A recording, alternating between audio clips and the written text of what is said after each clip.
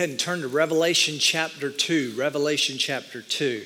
I do want to thank Gary for filling in for the last couple of weeks. I had the privilege of being here last week, and he did a great job. And I just want to thank the Lord for him and his ministry here at our church. Revelation chapter 2, if you'll go ahead and turn there. We're going to look at several places this morning, so keep your Bibles out. We're beginning a new series this morning. The whole series will be a verse-by-verse study through the letter to the church at Ephesus, the book of Ephesians. And we've entitled it, In Him, For Him. And we'll talk more about what that means in just a moment. Well, today, what I want to do is I just want to introduce the series. And so by doing that, I'm going to give you a lot of history as it surrounds the church at Ephesus. And so I hope you'll be patient with me. I'm going to give you a lot of information. It's going to look more like a Bible study this morning, but I think it's very necessary for you to understand the context in which this letter was written. And so we'll be looking at that. So look at the introduction. Most scholars agree that excluding the book of Romans, the letter to the Ephesians is the most detailed written presentation of Christian theology of all the other epistles. Now think about that. The book of Romans, it is loaded with Christian theology. And then you begin to look at the other epistles, and of course you see all kinds of things that are addressed in those epistles. But when you come to the book of Ephesians, you'll find that there is a lot of great theology, especially in the first 3 chapters. So let's jump right on in this morning. If you look on your outline, the location of the letter. We're looking at the city. The city is Ephesus. Now it's located in Asia Minor. Okay, and that's important to understand. You're looking at modern day Turkey, okay, parts of Greece. You're looking at that. It was a popular seaport. It connected trade between Europe and Asia. And so this city was very important to the first century way of living. The population in the first century of this city was over 300,000. Some scholars estimate it could have been as much as 500,000. Now think about that. That is a large city for a time like the first century. There was a 25,000-seat amphitheater that was located there. It was a very cultural city. It was a very modern city. And of course, we see that as it relates to the whole idea of the first century and that location. The location of the pagan temple of Diana was in this city. And that's very important to note. Diana was known as the twin sister of Apollo. How many of you know your Greek mythology? She was the twin sister of Apollo and the daughter of Zeus. This Greek temple was considered one of the 7 wonders of the ancient world. If you were to go back and you say, okay, what were the wonders of the world at that time? This temple, this city, the location there would have been on that map. There were 127 columns that were 60 feet high. It had a statue of Diana that was believed to have been sent directly to the temple by Zeus himself, that it just kind of came out of the sky. In the temple, there was ritual prostitute worship. A large portion of the economy of Ephesus surrounded the temple. And in the spring, there was a month-long celebration. You're talking about something that made the economy pick up. They said that over 100,000 people would visit during this time, during this special celebration. Next, I want you to see the church at Ephesus. The first thing I want you to see is that Jesus addressed it. Jesus actually sent a letter to it.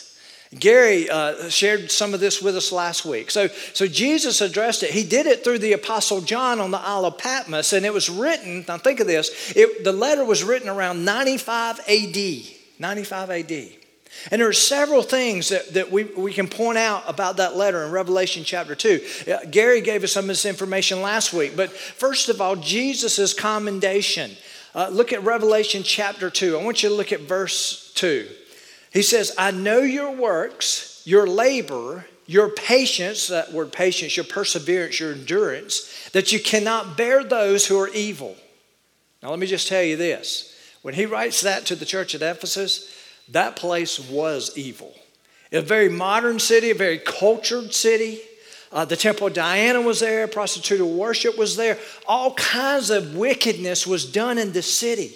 And there was a church there. There was a remnant of people who were there, God's people, who had received and embraced the message of Paul, which of course we know as the gospel. And they were trying to live a life of light and salt in the midst of all this darkness. That's the location. That's what we're talking about here. So Jesus is applauding them for standing up to that evil, persevering there. He says, you have tested those who say they are apostles. There are many who were false apostles, false teachers, and they are not, and have found them liars. Now, the only way they could have done that was to know theology themselves, to understand what was true theology, what was false, what was the truth and what was not. So they had to be educated people when it comes to knowing the gospel.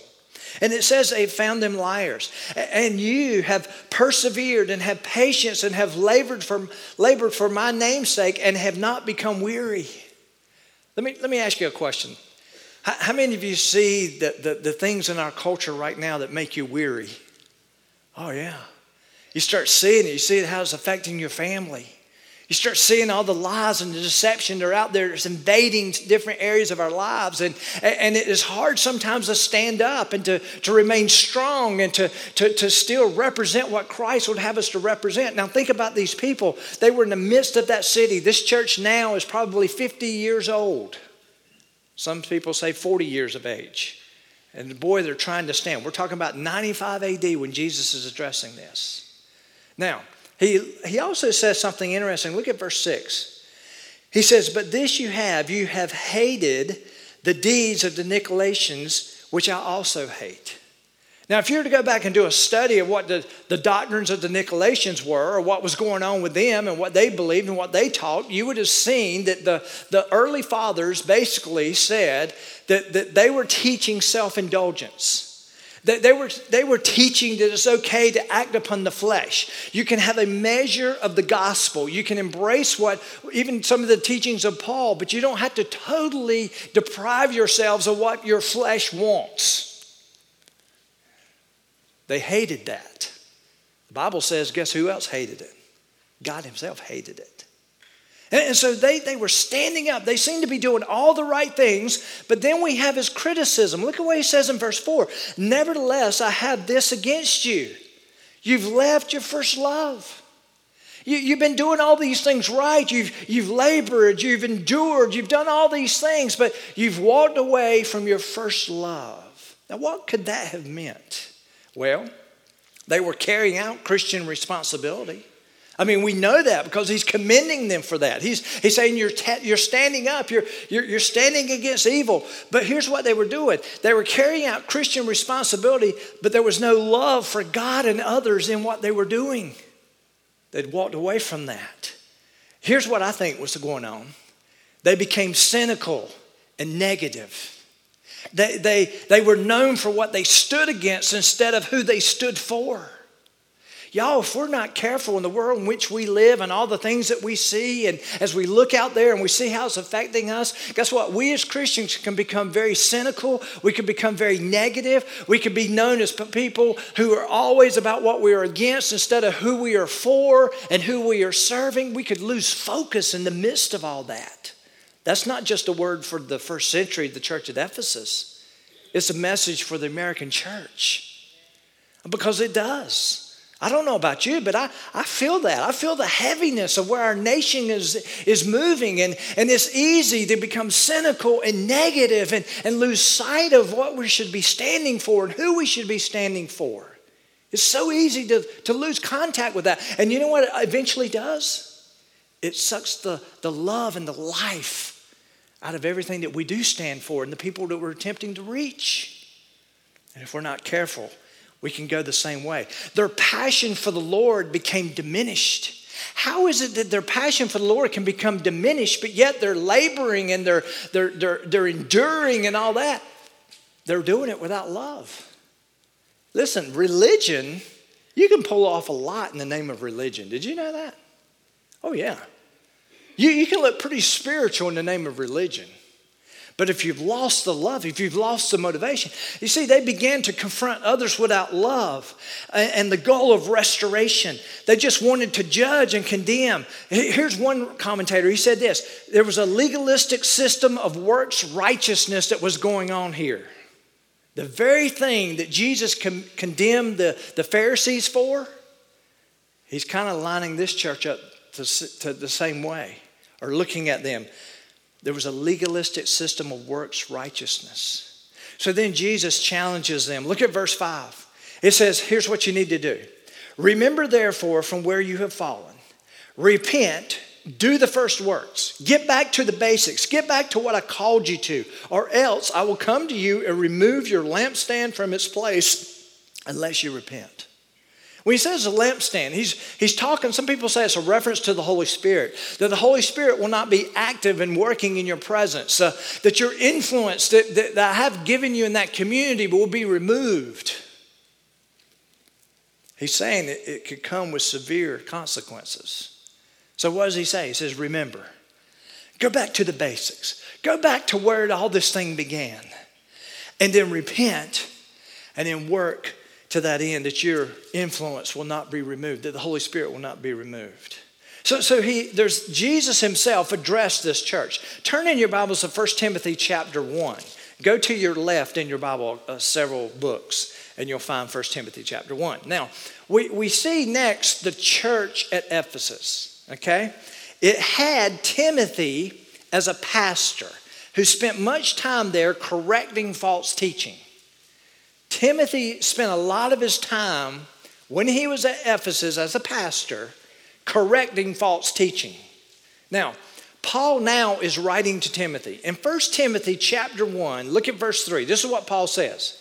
He says, as I urged you when I went into Macedonia, remain in Ephesus that you may charge, that you may command some that they teach no other doctrine. That means he's basically saying you confront those who are teaching a doctrine other than what we taught you. Get in their face about it. Nor give heed to fables and endless genealogies which cause disputes rather than godly edification which is in the faith. He's talking about those things when he talks about the genealogies. Some people believe he's talking about those things that divided them. There were those who were trying to trace their family trees back to certain well-known Jews and well-known people that they could have privilege where they went, that they could lift themselves up. And he's saying, get away from those things that divide. Get away from the fables which cause disputes rather than godly edification which is in the faith. Verse 5, now the purpose of the commandment is love from a pure heart, from a good conscience, and from sincere faith. It's interesting that the church has been planted. Paul leaves. He sends Timothy to correct the doctrines, okay, to make sure the doctrine is held pure. But not only that, to challenge them to love one another. Guess what? You go another 40 to 45 years out, Jesus is addressing the same place, and guess what he's saying? You got a love problem. There's a problem here with your love. There's a problem here with your motivation. And so he's saying there's a problem here. We see it seems to be the theme of this church. Now, verse 5, now the purpose of the commandment is love from a pure heart, from a good conscience, and from sincere faith, not hypocritical faith, from which some, having strayed, have turned aside to idle talk, desiring to be teachers of the law, understanding neither what they say nor the things which they affirm. They don't even know what they're talking about. They're creating stuff. Correct it. Confront it. He's telling them that. Now, in Galatians chapter 1, listen to this. Galatians chapter 1, Paul says something to the church at Galatia. Here's what he says.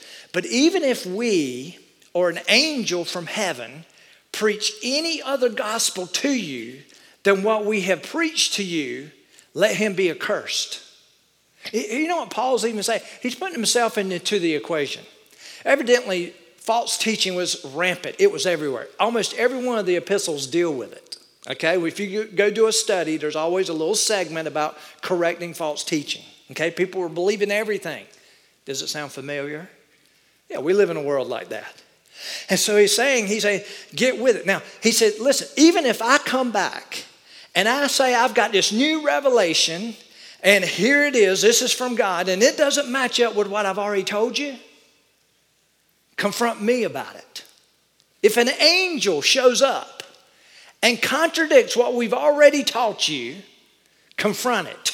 I don't know how you confront an angel, but he said, look at it carefully. Now, he says, if they do this, let him be accursed. Do you know what that word accursed means? To be eternally condemned. It's not a good place to be, is it? So those who are spreading false teachings, false doctrine, let them be eternally condemned.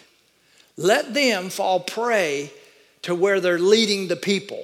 Because if they're leading the people away from good doctrine, away from the truth, guess what? They will be eternally condemned. And the ones who are teaching it need to be eternally condemned.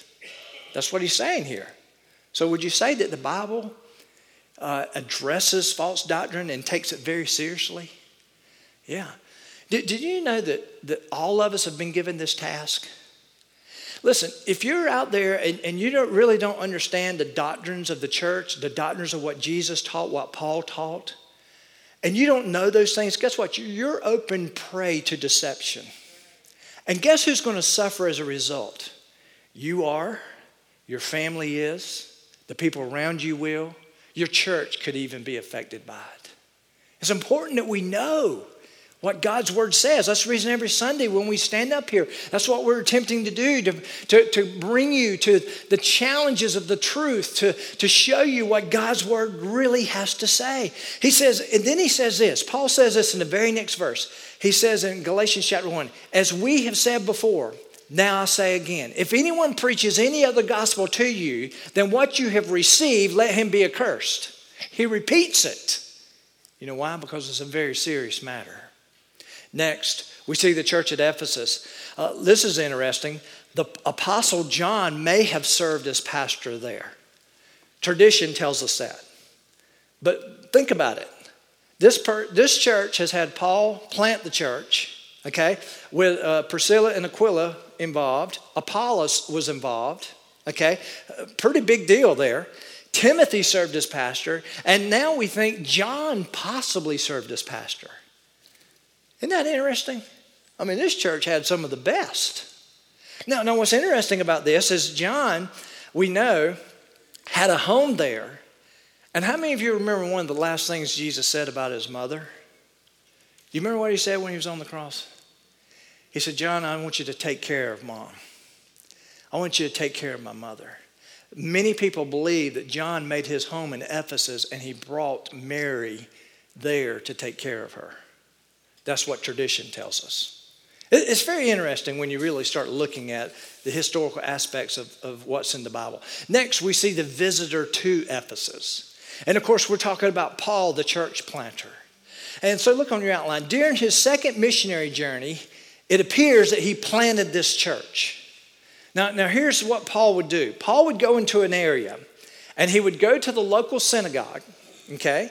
And he would literally begin to teach Jesus. He would teach the gospel, okay? And many people believe, and we know that from the book of Acts, that he would not only just teach them about Jesus and all that, he would go back into the Old Testament and talk about how the Old Testament talks about Jesus. And so a synagogue seemed to be the appropriate place for him to go to help teach people about who Jesus is. In Acts 18:19, the Bible says this, and Paul came to Ephesus, he entered the synagogue and reasoned with the Jews. You'll read that over and over again in the book of Acts. That's where his point of entry was, to introduce Jesus to a certain area. It was through the local synagogue. Now when he leaves after the second missionary journey, near the end, he'll leave, and Aquila and Priscilla will become some of the leaders of the church at that time. Now look on your outline. During his third missionary journey, he'll stay for 3 years. 3 years. Many people believe that the dates would correspond from the summer of 52 to the spring of 55 AD. So he'll stay there. Now, when he leaves that time, he's going to give Timothy the responsibility to look after the church as a pastor. Okay, you see how all this is lining up? It's important that we understand all this, okay? Now, look on your outline. The events at Ephesus. During Paul's 3-year stay, if you were to go to the book of Acts, go ahead and turn there now, Acts chapter 19, you're going to see some of the things that happened while Paul stayed there in Ephesus. These things happened. Some of it also goes into chapter 20, but we're going to focus on Acts chapter 19. So between 52 and 55 AD, these events happened. Look on your outline. First of all, he baptized 12 followers of John the Baptist. 12 followers of John the Baptist. Now here's what's interesting about this. 22 years after Jesus' death, burial, and resurrection, he comes across in Ephesus, or Asia Minor, that region, he comes across 12 people who were followers of John the Baptist. And from the context of what you read in verses 1 through 7 of Acts chapter 19, it appears that they had not yet heard the news of Jesus. They were followers of John the Baptist, which John the Baptist, you know what he was doing? He was preparing the way for the Messiah. He was basically saying, hey, here's one who's coming who's greater than I. He's come to redeem mankind. He's come to set it all straight. And evidently these 12 followers of John the Baptist, I don't know how it could happen. Evidently CNN didn't pick up the news outlet or what was going on. But 22 years later, these guys seem to be oblivious to what Jesus did. And so Paul, you know what he does? He introduces them to Jesus. He gives them the gospel. And the Bible says they were baptized and they received the Holy Spirit. They were completed at that time. And so we see that there was some of that. It seemed that the further you got outside of Jerusalem, the more you would run into pockets of this. Matter of fact, that there's some of the early church fathers tell us as late as 110 AD that there were still those out there who knew the message of John the Baptist who didn't know about the message of Jesus. That's amazing when you think about it, isn't it? But that's what's going on here. So he introduces them there. Next, he taught in the synagogue and the school of Tyrannus. Look at chapter 19 of Acts. Look at verse 8. It says, and Paul went into the synagogue and spoke boldly for 3 months. Now again, that's what he did. The way he introduced the gospel to a certain region, he'd go through the synagogue. And he was there 3 months, reasoning and persuading concerning the things of the kingdom of God. But when some were hardened and did not believe, but spoke evil of the way, of course, the way is a reference to those who were Christians, okay? Those who received Christ. It says, the way, before the multitude, he departed from them and withdrew the disciples, reasoning daily in the school of Tyrannus. So what happened basically was this. He wasn't being received at the synagogue anymore after 3 months. So now he goes to this school. Now it's interesting, Tyrannus, so he goes there.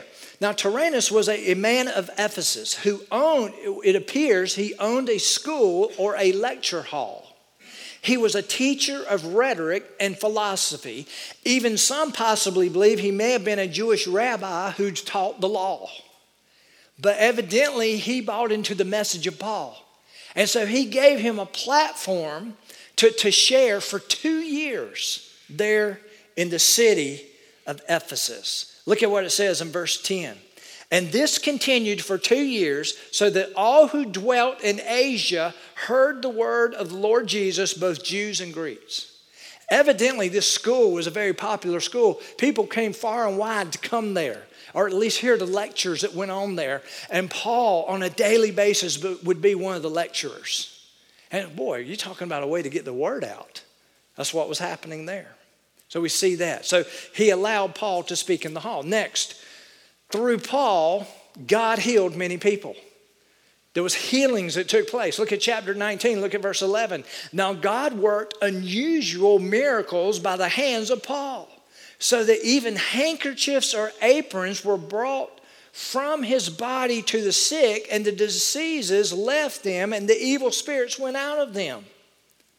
The very things that Paul touched, the handkerchiefs, the aprons. I don't know, maybe he was a chef part-time. I don't get that. But anyway, but those things, I think it was, anyway, you'll have to read up on that. But what's interesting about all that is those things were being done. That's how the power of God was manifested during that time.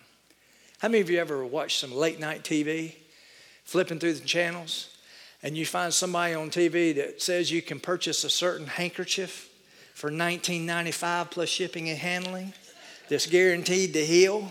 You ever seen some of that? So you look at it and say, that's just nonsense. Guess where they got it? They got it from this right here. And by the way, it is nonsense, okay? And so you see all this going on. Now, here's another one. Look on your outline. Some Jews attempted to cast out demons in his name. Look at what happened. Look at verse 13. Then this all happened in the city of Ephesus, or in that region. Here it is. Then some of the itinerant Jewish exorcists took it upon themselves to call the name of the Lord Jesus over those who had evil spirits, saying, we exorcise you by Jesus whom Paul preaches. Also, there were 7 sons of Sceva, a Jewish chief priest, who did so. And here it is. And the evil spirit answered and said, listen, they went to confront the evil spirits. Okay, these guys who thought they were something, evidently. It says, here's what the evil spirit said. Jesus I know, Paul I know, but who in the world are you? Look at what happens next. Then the man in whom the evil spirit was leaped on them, overpowered them, and prevailed against them, so that they fled out of that house naked and wounded. Would you say they got beat up pretty badly here? Oh yeah. I mean, think about that. This is crazy. I mean, when you read this stuff, it's like, wow. But we're talking about the manifestation of what God was doing during that time. Here's another one. Look on your outline. Because of his ministry, many were converted, including sorcerers. Look at verse 17. This became known both to all Jews and Greeks, what just took place, what you read there, dwelling in Ephesus, and fear fell on them all, and the name of the Lord Jesus was magnified. What does that mean? Because of all this, they knew it happened in the name of Jesus. Everybody started hearing about it, and guess who the emphasis went to? Went to Jesus. Think about your own life. Your own life, what does it magnify? I mean, think about that. Our life is intended to magnify him. This story, everything started magnifying Jesus in this region. Verse 18, and many who had believed came confessing and telling their deeds. They came repenting, they came confessing. Also, many of those who had practiced magic brought their books together and burned them in the sight of all. You ever heard of book burnings? Here's another picture of where you possibly saw it all happen. And they counted up the value of them, and it totaled, talking about these books, it totaled 50,000 pieces of silver. Some estimate that was the equivalent of 50,000 days of work. One piece of silver equated to 1 day's work. So the word of the Lord grew mightily and prevailed. Would you say God's working? You know what you could look back on and say what was happening here? A revival had broken out in Ephesus, a modern day city, a city cultured, a city that would have probably been one of the most modern in the world at that time. And revival came to that city, a very wicked place. Next, Paul was accused of threatening to destroy Diana's temple. Now think of this, y'all. That temple, what does it represent to the people at Ephesus?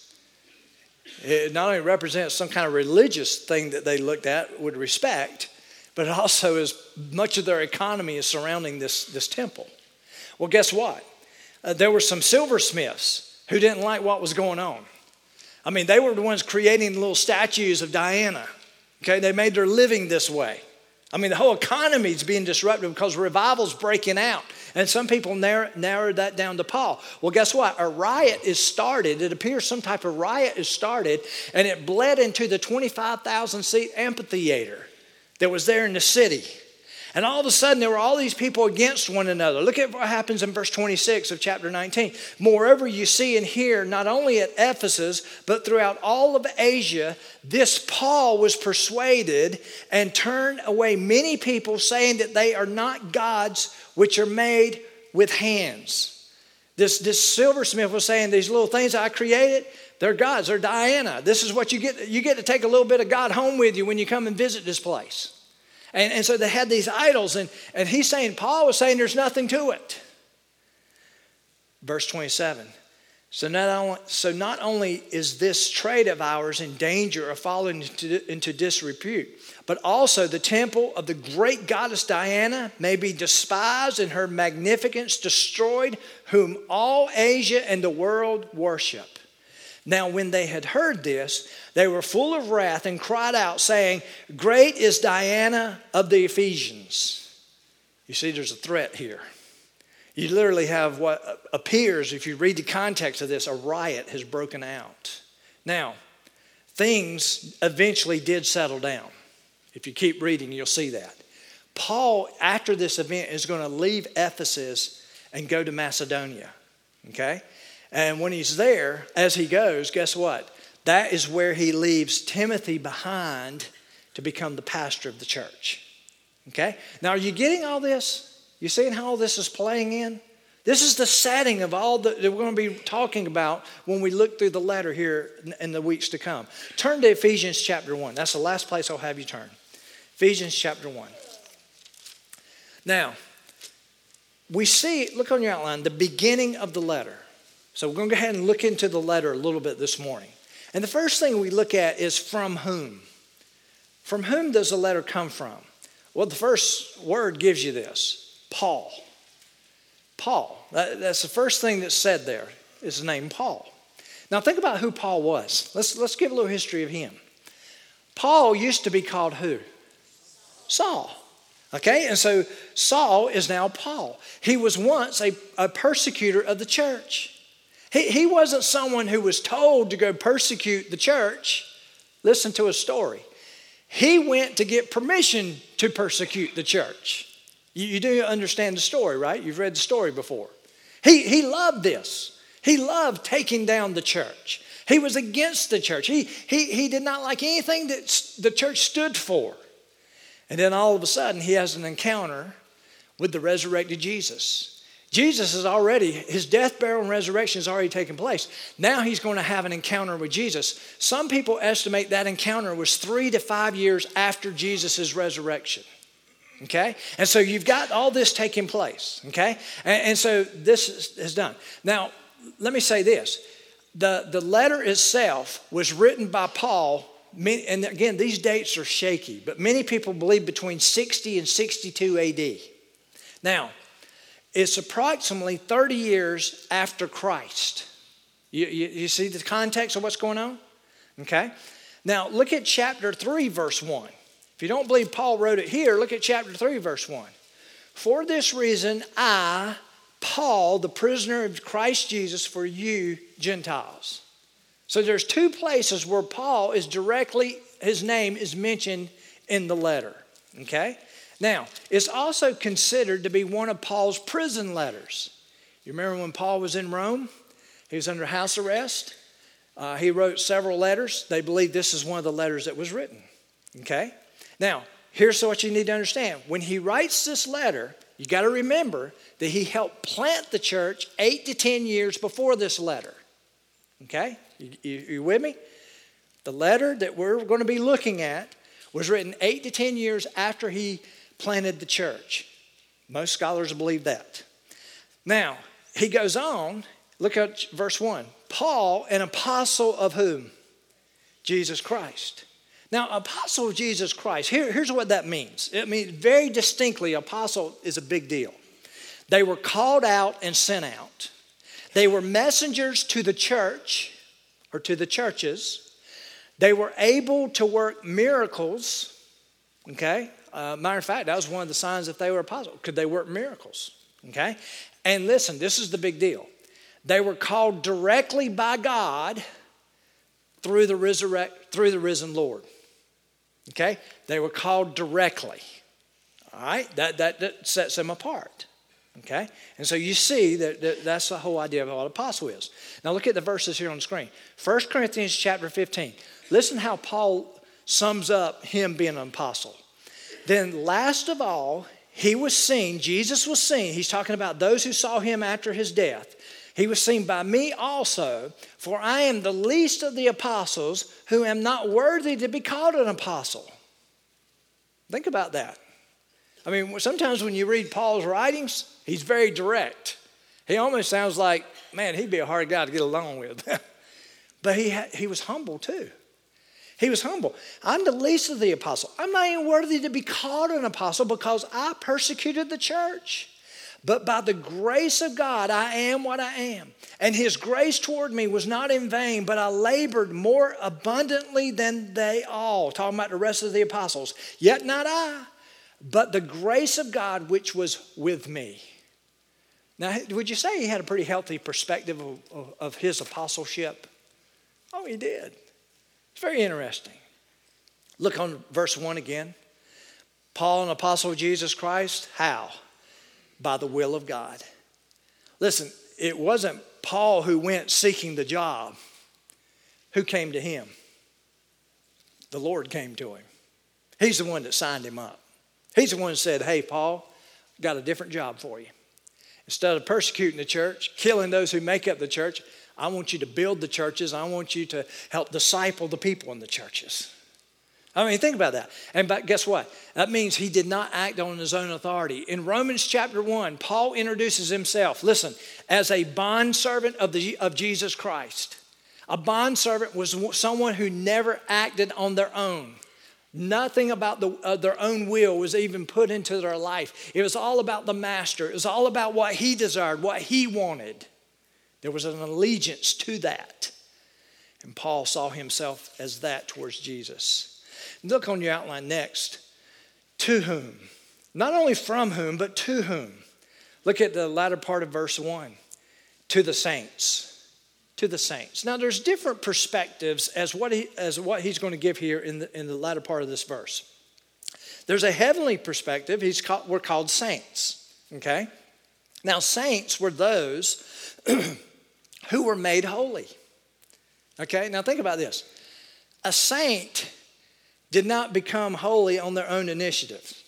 By definition of the word, that's not right. Okay? So when you look at these other places of faith that are out there calling people saints, and they're saying they're saints because they did this, and this, that's the wrong terminology of what a saint is. A saint is someone who is made holy. Okay? It literally is the idea of those who are cleansed by the atoning sacrifice of God's Son. Those who are called out of the world and placed in Christ. Now, our title for this series, In Him, For Him. Do you realize that over and over and over again, the term in Christ comes up? Y'all, that is the most underrated term in Scripture, or a phrase in Scripture.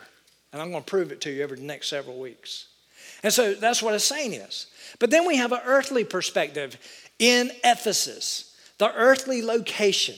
Now let me just say this. The letter written to Ephesus, if you go back and you study scholars who've looked at some of the earlier letters, some of the earliest letters that they found, do you realize that the name Ephesus is not on some of those letters?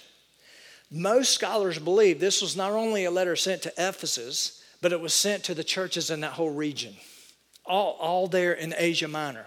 Probably the same ones that received letters from Jesus himself in Revelations chapters 2 and 3, that they received this letter. So it was a circular letter, okay? So it was in Ephesus. Now, back to a heavenly perspective, in Christ Jesus. That's those who have received Jesus as their Savior and Lord. But then here's an interesting perspective, a generational perspective. This letter was not only addressed to the churches in the region of Asia Minor in the first century, it's addressed to all churches all the way to the 21st century. This is a letter that's not only addressed to them, listen, it's addressed to us sitting here today. You see, so many times, and I get sick and tired of hearing about, well, the Bible's outdated.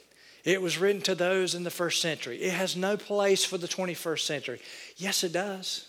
You know how we know? Because many of us in this room have built our life on it. We know it works. We know that the words there are endearing. We know that they transform. We know that they change people's lives. And so it's not only for them of the first century, it's us now. Let's go back to from whom. He says, grace to you and peace is a very common greeting in the first century, but is different and unique because of what he says next. Look at what he says. He says, grace to you and peace, and here's the difference, from God our Father and the Lord Jesus Christ. Now, here's what's interesting about this. Both are two manifestations of the same source from which grace and peace come. God the Father and the Lord Jesus Christ. On that day, listen, on one day, it was not long before that, Paul only accepted God our Father.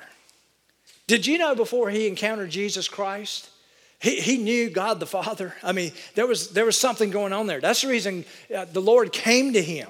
Okay, so he knew God the Father, but then something happened to him. He encountered and was drastically and eternally changed by the Lord Jesus Christ. From that moment on, he would spend the rest of his life attempting to understand the full ramifications of his relationship with his God through Jesus Christ. You realize that, right? He'll spend the rest of his life looking at what all that means. Guess what? We can spend the rest of our lives looking for that, and we still won't grasp it all. There's a lot of mystery associated with it. There's a lot of things that come with it. Next, we see the end of the letter. So what I'm going to do, I'm going from the beginning of the letter, now I'm carrying you all the way to the end of the letter. At the end of this letter, Paul seems to be addressing the concerns that the people had concerning his well-being. So he sends, look on your outline, the encourager, Tychicus, and Tychicus seemed to be a native of Ephesus. He seemed to be the person who also carried letters to the Colossians and the Laodiceans. He also carried letters to Timothy. He was the errand boy, I guess. He did the running for Paul while he was in prison in Rome. And here's what's interesting about him. He devoted himself to the service of God by serving Paul.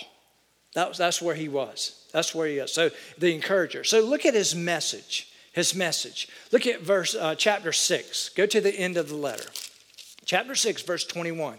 But that you may also know my affairs and how I'm doing, Tychicus, a beloved brother and faithful minister in the Lord, will make all things known to you, whom I have sent to you for his very purpose, that you may know our affairs. Now think about what's going on here. He seemed to have been sent to not only bring the letter, but also inform them so as they can know how to pray for Paul.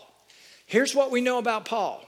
How many of you understand all that he went through as an apostle? Do you understand what he went through? He would go into cities. They would chase him out. Some cities, they would chase him out just before they tried to stone him to death. He was shipwrecked over and over again. He's been pretty banged up for most of his life up to this point. So they were probably concerned about his health, his situation, the fact he was in prison, and not only that, his possible upcoming trial. Now here's what's interesting. From this imprisonment, when he writes this letter, Paul is going to be released. Now when the letters to Timothy are written, Paul tells you, I know I'm not going to be released from this one. Okay, and he will be executed at that time. But while he's in prison here under house arrest, he is going to be released. He'll be released, and many people believe that he'll be released and live 7 more years before he's re-arrested. Okay? Do you know what he did those 7 years, many people believe? He went to Spain. Some people say he went as far as Britain to share the gospel during those 7 years. Some of those years are dark years. We can only know through tradition. Now, Paul, as I said, will live 7 more years after this arrest. Now, here's the timeline. This is not on your outline, but I want to help you with something. When I started looking at everything, I'm like, how are they going to get this? Here's a timeline, okay? The timeline of Paul in the church at Ephesus. Around 5 AD, many people believe that's when Paul was born. Around 30 AD, Jesus is executed. This is where you have the story of the death, burial, and resurrection. Around 34 to 36 AD, we believe is Paul's conversion. Between 49 and 50 AD, we believe this is when the birth of the church at Ephesus. Okay? That's when we believe that took place. Around 52 to 55 AD, Paul stays in Ephesus for 3 years, right around that period. Between 60 and 62 AD, Paul writes a letter to the church at Ephesus. And between 67 to 68 AD, Paul is executed by Nero. Around 95 AD, John writes the letter for Jesus to the church at Ephesus. These dates are important. Matter of fact, I'll have those printed out for you next week. But it's important that you understand the context of when this letter was written. And I think that can help you. And of course, the dates are not certain. They believe this is around when these things took place. Now, Tychicus, look, go back to your outline. His ministry. Look at his ministry, the last part of verse 22. That he may comfort your hearts. He's there to help you. He's there to encourage you. He's there. If I can't be there, I'm sending my best. And I'm sending him to be there for you. Next, we have the encouragement from Paul. Look at verses 23 and 24. He ends it this way. Peace to the brethren and love with faith from God the Father and the Lord Jesus Christ. Grace be with all those who love our Lord Jesus Christ in sincerity. That means not hypocritically, but in sincerity. Amen. And so he ends the letter there. Now, I want to close here. The breakdown of the letter. This is important that you get this, okay? The first 3 chapters and the second 3 chapters, chapters 1 through 3 and 4 through 6, we're going to be looking at 2 different things. It's really interesting how it breaks down. So look on your outline. Positionally, we're going to be looking at in Christ. That's where we get the in him. Practically, we're looking at chapters 4 through 6 for Christ. You see how we created the title here? In him, for him.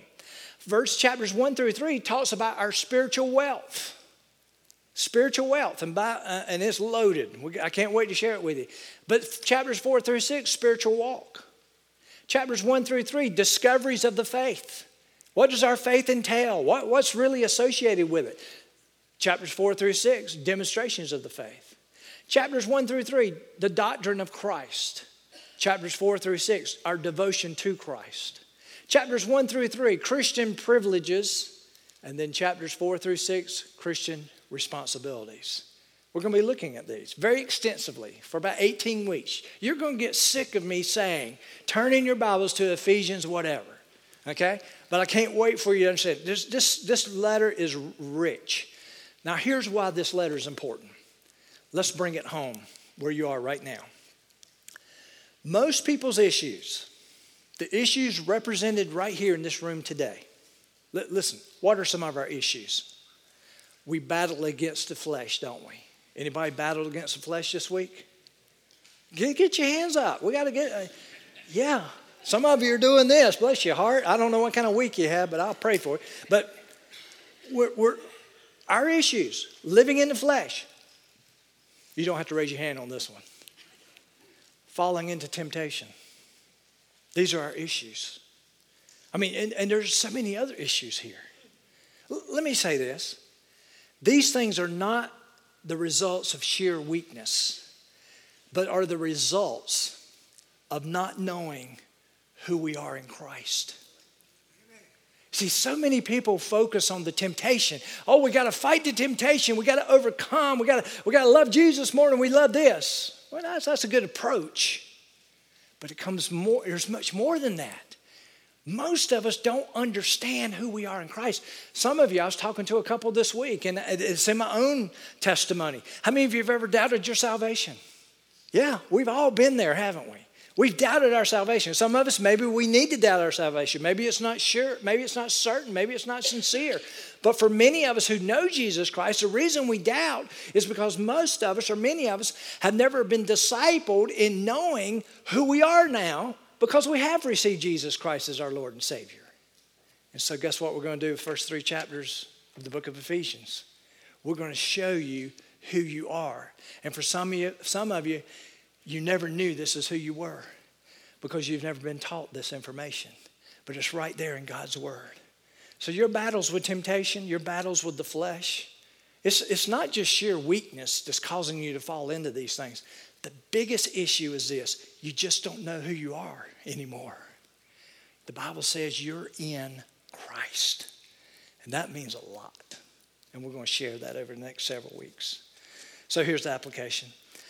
The letter to the Ephesians is basically telling us that we need to understand who we are in Christ and then act accordingly. Question, do you understand who you are in Christ? Second question, do you act accordingly? And then here's the verse that I believe sums up the whole book. Ephesians 2:10.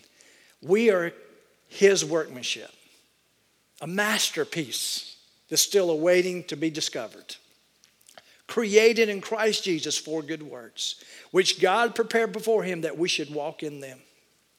You see, the whole idea of being his workmanship, being his creation, being his masterpiece, one of the main reasons we got to get there is we got to understand who we are in him. Who are you in Christ? What does that look like? How does it play out? That's what we'll be looking at. Would you stand to your feet, please? Father, we just come to you right now. And Lord, we just thank you for your blessings. We thank you for who you are. And Father, I just thank you for those in this room right now. Father, as we look into our lives right now, I know there's a lot of conflict in many souls right now in this room. And I think so many times we think the conflict is our conflict with the flesh. It's our conflict with the world. It's our conflict with the enemy. And part of that's true. But one of the biggest things that we're dealing with, and Lord, help us to understand it, is that we don't really know who we are anymore. For some of us, we gave our heart to the Lord Jesus Christ. Maybe it was 20 years ago. Maybe it was just a year ago. But something's happened. We know about the battle. We know about the war. We can sense that your Spirit is alive and working in us. But we keep falling. We keep becoming weak. Father, I'm convinced it's because we just don't understand who we are in you. And Father, I pray that over these next 18 weeks, that Lord, we can get a fresh encounter with you through your Holy Spirit, understanding your truth, understanding your word in a way that can bring conviction to our lives, but also bring that whole idea of knowing who we are in you. Father, I pray that for our church in the coming weeks. And Father, I just pray if there's someone here today that doesn't know you as our Lord and Savior, they can't stand here today and say, yes, I am in Christ, because they don't have a testimony of knowing you. Lord, I pray today will be the day they'll give the heart to you. Father, if there's a Christian here today and it's one battle after another and they don't understand, Father, I just pray that they'll start becoming a student of your word, to really try to grasp the truths that's in your word. That it's not based on emotion. It's not based on all these things. It's based on knowing who we are. And that can only be done and seen through understanding your truth. Father, help us to have that. Father, have your way in this invitation. In Jesus' name, amen.